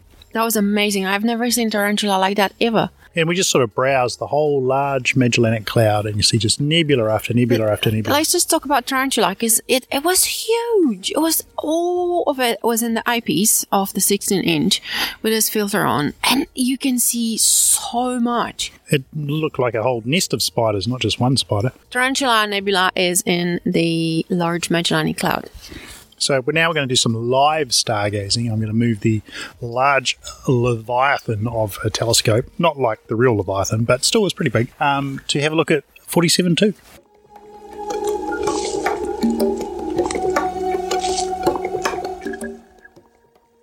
Tucanae is a globular cluster that is one of the 2 very famous globular clusters here in the Southern Hemisphere. There is a competition. We talked about this competition many times. I like 47 Tucanae. Other people like Omega Centauri. 47 Tucanae rocks. So now we'll have a listen to what Hari says when she sees 47 Tuc in the eyepiece. Wow, this is amazing. So I can see 47 Tucanae right in the center, and it just is beautiful. And you can see the nucleus of this globular cluster that is really, really well defined in this telescope. And then almost like 3 rays, like it's almost like Tycho crater on the moon. And at the edge of these rays, there are like 3 stars that are like in a triangle. And 47 Tucanae is the center of this triangle, which is phenomenal. What do you see? Wow, like an awful lot of stars. It's stunning. You can resolve the stars Well, actually, to the centre, you can actually resolve stars in the core. It's what you can see, and it almost looks three-dimensional. It is a massive cluster and really, really beautiful. What we'll do now is have a look at Sculptor Galaxy. I love Sculptor. It's so beautiful. And I have never seen the 4 stars that are actually in the galaxy, but with this big telescope, with the 16-inch telescope, you can actually see that. Star Safari. Star Safari. Star Safari. So Sam is now adjusting. He's really, really fast at finding galaxies. He's like the most fast person I've ever seen in finding galaxies. Wow.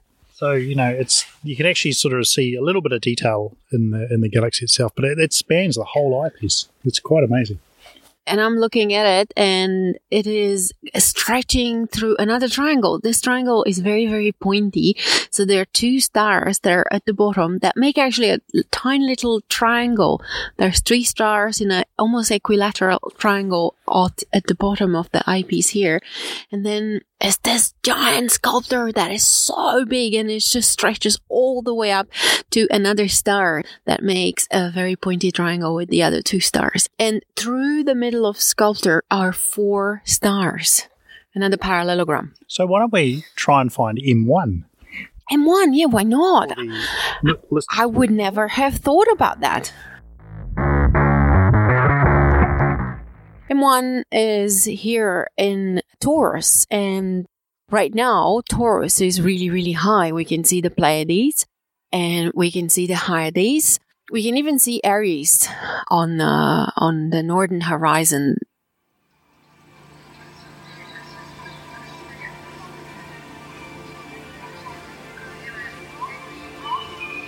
In New Zealand, the stars of the zodiacal constellations go through the northern part of the sky, and they move in the sky counterclockwise, which is completely the other way around, like in Europe. And we can see, obviously, Orion, that is really high in the sky. And from Orion, here goes the galactic arm that stretches all the way through to the Southern Cross. And you can see the flounder. Maori call it the flounder, and we call it the coal sack in Europe. And you can actually see it. That's how dark the sky it is right now as we speak. And the 2 Magellanic clouds, obviously, that are just jumping out of the Milky Way, and Canopus out there, one of my favorite stars. It's actually my favorite star right now. And here it is. Canopus is almost zenith. Like, it's so cool. And there is Sirius, and there is Canopus, and there is the large Magellanic Cloud, and then there is the small Magellanic Cloud. So you've got this line of things, the brightest, the second brightest star in the sky, and they are pointing to the large and the small Magellanic Clouds. They're almost in a line, these 4 objects. It's just phenomenal sky here in New Zealand. It's the most beautiful sky I have ever seen.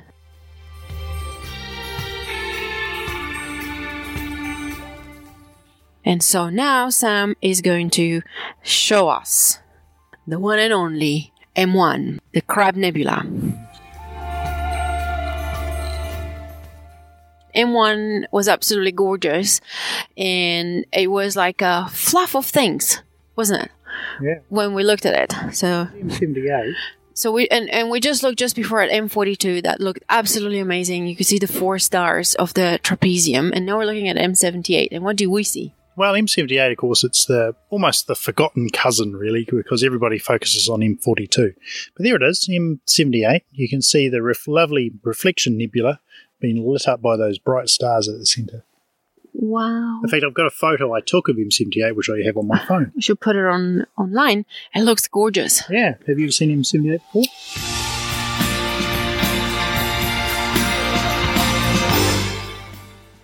I have never seen M78 before. And you can see that dark dust lane in it, that's like on the photo.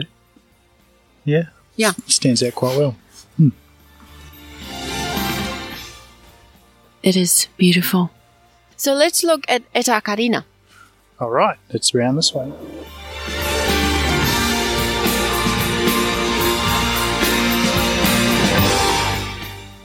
It's about Just high now. because that Haritina is so beautiful too. Like everything is so beautiful. Tonight was like this. Wow.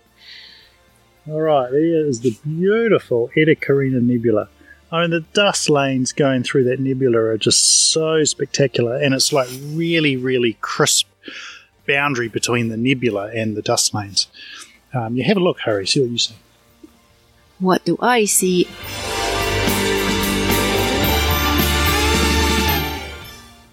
Oh, wow. It's a sea of stars, and it looks like lace, and you can see so many of them.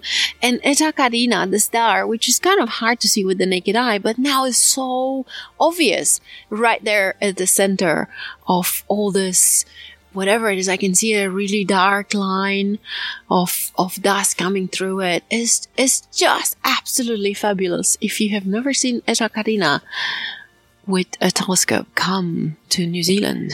And see it with us. Because we can find it fast. Star Safari. Star Safari. Star Safari. Star Safari.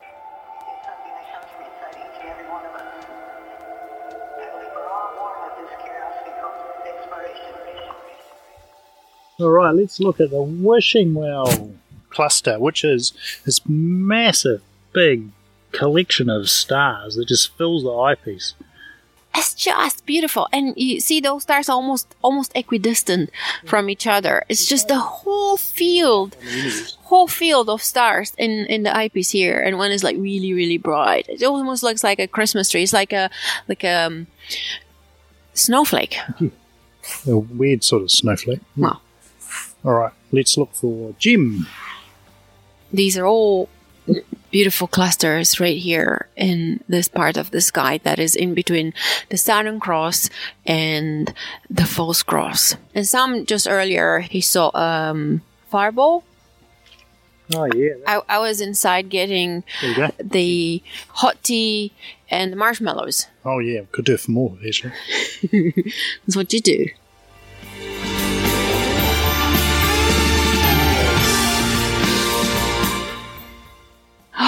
This is just beautiful. Again, it's at the center of the image, so it's quite small.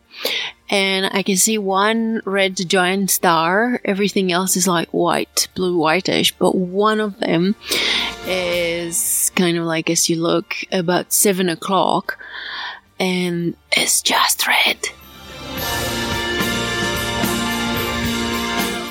The sky is full of wonders tonight. We were actually really lucky because it is very, very clear. So now it's kind of like after midnight, but the sky that we see right now after midnight in January, we will be able to see it around 11 o'clock. And then on the 15th of January, we're going to be able to see it around 10 o'clock. And at the end of the month, we're going to be able to see it around 9 o'clock. So everything we look at right now at midnight, we're here with the night owls, with the moorporks. I don't know if you can hear any. There are like a few around us. Star Safari. Star Safari. Star Safari. Star Safari. We're just looking at this globular cluster. It's another... No, sorry. It's an open cluster of stars. And it's near a very bright star. And then now someone from the audience will be like, Ian Cooper will call us and he will tell us exactly what we're looking at. Ian Cooper is one of the most amazing astrophotographers of New Zealand. And last week we were here and Sam was showing him pictures. And Ian could tell every single picture what it was and where it was. And we had the best night ever observing with him. NGC 2546. NGC 2546. Mm-hmm. Where? In the Milky Way. Where in the Milky Way? Hang on. Very close to zenith. Just out of the False Cross. So there's Omicron Velorum. There's Suhal al Mulif. Oh, yeah, that one. A little bit to the left of it. And there it is. And I have my bottle of tea, hot tea, which is in one of those glass bottles that I'm holding very dear. That is heating me up because it's going to be very cold tonight. Well, actually, it is very cold already. Although here in New Zealand, we're almost heading towards the middle of the summer. Doesn't really feel like summer.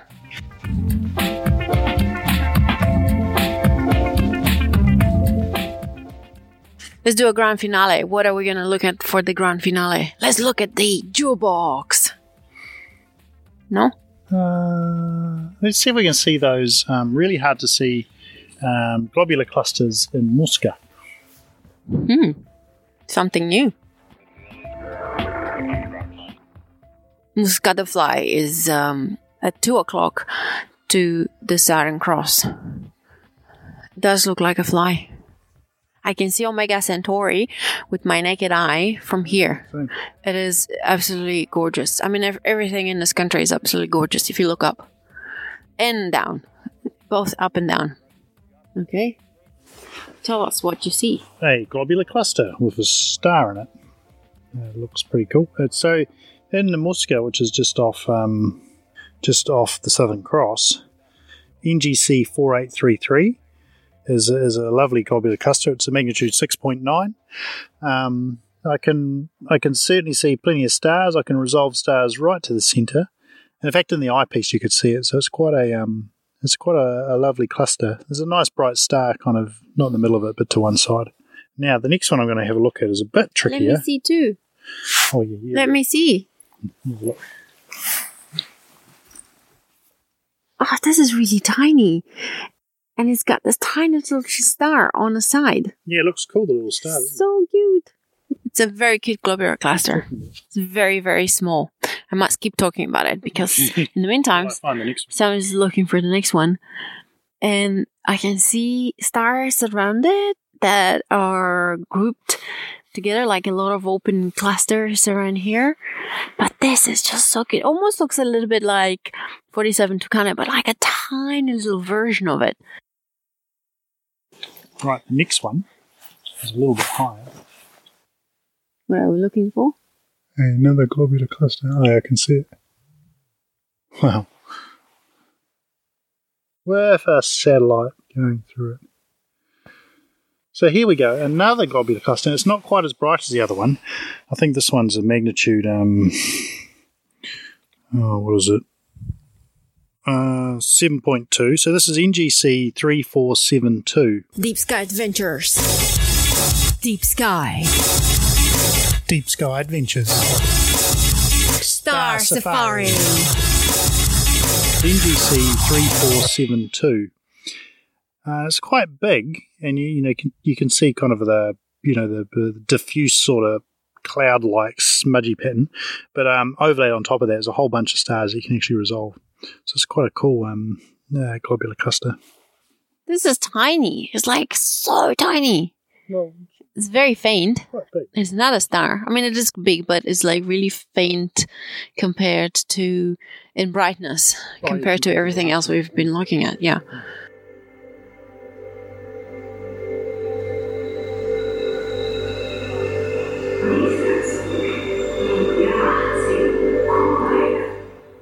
There's another galaxy near Sculptor I want to have a look at, which is quite close to the star Kaito. So we're looking at another galaxy near Sculptor close to the star Kaitos. Oh, there it is. So this one's it's not a very bright galaxy. It's sort of elongated, it's pretty faint. There is a sort of a brightening in the centre, which will be the core. There's a couple of foreground stars in front of it, which are quite bright. Have a look at that. This is so faint. If I thought that globular cluster was faint, this is like the mother of faintness. But I can see it, and I can see the stars that surround it, and I have to use my averted vision a lot, but I can see it, and it's absolutely beautiful. It's just so cool to be here under the sky and do this. Oh, yeah. There's actually a globular cluster I want to show you near there too. What's this one here? So that was NGC 247. Which is a 9.1 spiral galaxy. It's a lovely little galaxy.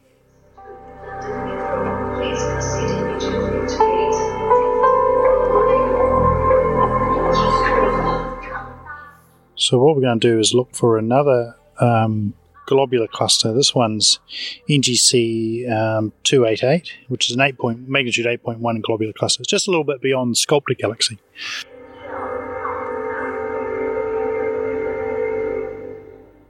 Grus now is closing on to the horizon, and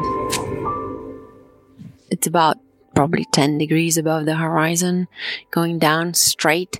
I love Grus because it has all these double stars. So when you look at it, it's like a necklace. Right.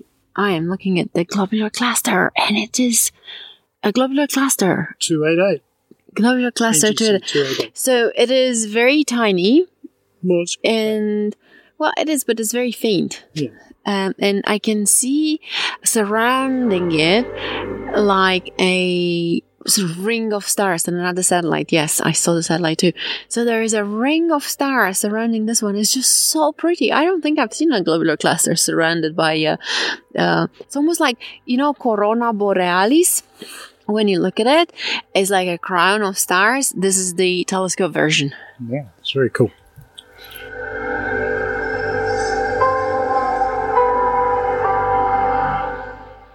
So tonight we have seen beautiful things in the sky. It was amazing. We had people here and we could share this amazing New Zealand night sky. It's just been a wonderful night. You can see the Milky Way is just standing out so bright. The large and the small Magellanic Clouds, the Southern Cross, you've got Omega Centauri starting to come up.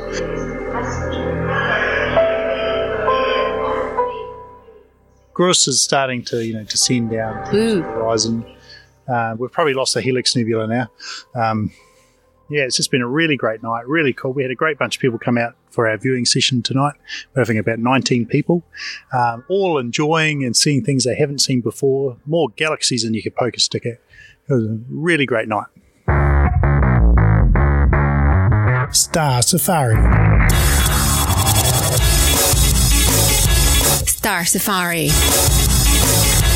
Star Safari. Star Safari. Deep Sky Adventures. Deep Sky. Deep Sky Adventures. Star Safari. We would like to express our gratitude to our host, Stonehenge Aotearoa, for letting us plant our telescopes in their field. And to the amazing Rian Sheehan, whose stellar music always inspires us. From New Zealand and Wairarapa, Harry and Sam, we wish you clear skies so you can always see the stars. And always remember that we are made from the same stardust as they are. So hopefully those of you who aren't covered in smoke, got to see some of those things in the southern night sky. So thanks for that, Haritina and Sam. And now on to the feedback. Okay, so we have an email from John Murrell that's talking about scale models of the solar system. So I assume that was in a previous episode. I believe it was. So John tells us that there's another scale model of the solar system with the sun and planets near Otford in Kent. And you can look it up. We'll put the link in the show notes. Apparently it's a cool place to visit, but just be careful because the footpath to Pluto is really muddy. And especially at this time of year, I'm sure that you should wear your gum boots. Otherwise known as wellies. Come on, you have Southern Hemisphere listeners. I'm sure that they know what gum boots are. So at this site in Otford, you can also see models of the nearest stars, but you can see where the models of the nearest stars are, but to visit them, you'll need a passport because, of course, on the scale of the solar system, the nearest stars are still really far away. He also suggests that something else you can do if you have a scale model of the solar system at the same scale as the Otford model is you can put a telescope at the position of Earth and then use that to look at the planets, which kind of has an interesting scaling to how you would see them from Earth as well with a telescope. So that's something fun to do, but you can't do it with the moon in the scale models. You can do it with the moon. It with the real moon. With the scale models, you can't look at the moon with a telescope because it's way too close for a telescope to focus. So that's something really cool. And I think if anyone's near Otford in Kent, then you can check out Scale Model of the Solar System there. Maybe we should arrange some sort of Jodcast field trip. Yeah, that would be cool. Where is Kent in relation to us? South. Okay. It's south somewhere. I'm sorry, Southern England listeners, the south is I'm sorry, you're asking entirely the wrong people for good Southern English geography. As the Australian, I was going to be like, how many hours drive to Kent, guys? But apparently not. I mean, everything in the country is about less than half a day's drive from here, I'd say. We're fairly central in Manchester, aren't we? Maybe we'll book a coach. Okay, so we also got some feedback on Facebook from Joanne Mace, who sent us a photo taken on Christmas Day on the Pacific coast of Nicaragua, which sounds like it must have been a really lovely holiday, honestly. What's it like having a sunny Christmas, Laura? Amazing. I think sunny Christmases are way better than cold Christmases, but I have a feeling that half of the world would disagree with me. But hey, who wouldn't want to have a barbecue and sit in the sun on Christmas Day? It does sometimes sound very appealing. Anyway, in this photo, we'll put a link in the show notes, we have a lovely view of the setting sun with a little bright dot just above it. And Joanne is asking if any of us can help her identify what it is. You were going to say expert, but then you remember that we're not really experts in this. We try our best. None of us do optical. Speak for yourself. Well, in a professional capacity. Yes. Of course you do in a hobbyist capacity. You say that. I can't remember the last time I actually looked through just an amateur optical telescope. It turns out when you do astronomy for your job, you then have significantly less time to do it as a hobby. But anyway, go on. Optical is great. Optical is great, and it gets you some really lovely pictures which you don't even need to spend hours fighting a computer to produce. It's true. That's the dream. Anyway, so what I ended up doing for this was hopping onto Stellarium, which is a free sky simulating software, which can be quite handy for little bits and pieces like this. I actually used it a bit early on, didn't mention it, to see what Orion would have looked like in the year 0, which is about as far back as I could get it to go. And the answer is pretty much the same. Does Stellarium account for the motion of stars? I believe so. I think I've seen something very similar to it used in a planetarium to sort of simulate the change over time. It certainly obviously tracks the planets properly. I'm not as sure about the stars. Does it do not just the precession of the Earth, but the wibble on the precession? I cannot comment. I've never used it in a professional capacity. It's just, but if you are a hobbyist and just want to have a nice look at the night sky in various places without needing to fork out for plane tickets, it is a nice way to have a little look. We did get very off track there. Yeah, we did. But part of this is you can set it to any set of coordinates and any date and time. So I hopped back in time to the 25th of December at the time given, which was about 5:30 in the evening, and had a little look. And there are actually 2 planets setting above the sun at that particular date and at that particular time. Now, these 2 were Saturn and Venus. So if you like your optical, then you'll obviously know that Venus is going to be the brighter of those 2 by quite some margin. So with that in mind, because you can only see one bright object in this photo, apart from the sun, obviously, my entirely unprofessional opinion is that is very likely Venus, and that Saturn is closer to the sun and isn't visible. In general, if you see something at either sunrise or sunset that's really bright, it's probably Venus. It's a good bet, and also makes you look really smart. If you're like, hey, look, it's Venus. Mm-hmm. And actually, another thing that you can do, because Stellarium is, did you do that on your computer? I actually just used the online version. Oh, right, okay. Well, I've got one downloaded onto my laptop. There's also lots of apps that you can get on your phone that do a very similar thing, that include using your phone's gyroscope to kind of track where you're holding your phone up to. So in real time, if you're ever wondering, what is this thing in the sky? There are lots of free apps. I won't name any particular ones because I'm sure there have been plenty since I downloaded the one that I downloaded years ago. And you can, just hold the phone up to the sky and try and match what you're seeing with what's on the screen. I think some of them also do satellites as well. So if you ever wonder, where's the ISS going to go, for example, if you know that there's going to be an ISS pass, again, you can use that to kind of track where it's going to be across the sky and things like that. Which is handy for Christmas time because you can say, hey, look, it's Father Christmas. Exactly. Well, that's extremely relevant for the January episode, isn't it? It's relevant for the photo. We can't say certainly that it wasn't Santa. Actually, very good point. Very good point. Christmas Eve. Christmas Day, I'm afraid. Christmas maybe he was late. Yes, no, he was, yes. That's him Or heading he was back. on his way to somewhere in a different time zone. Entirely possible. Yeah. So it's never too early to get prepared for next Christmas, guys. Exactly. Well, on that festive note. Yeah, we're very good at getting things precisely on time. If you want to get in touch, you can do so via the website at www.jodcast.net. Twitter at twitter.com/Jodcast. On Facebook at facebook.com/Jodcast. On YouTube at youtube.com/Jodcast. Flickr at flickr.com/groups/Jodcast. And we're always available if you send us something in the post, like a postcard or a picture or something. The address is on the website. Thanks to Alexandre Lazarian for the interview. The editors were Adam Avison, George Bendo, Tian Beseidenhout, Hongming Tang, and Joseph Winnicke. The producer was Fiona Porter. Until next time, Jod on!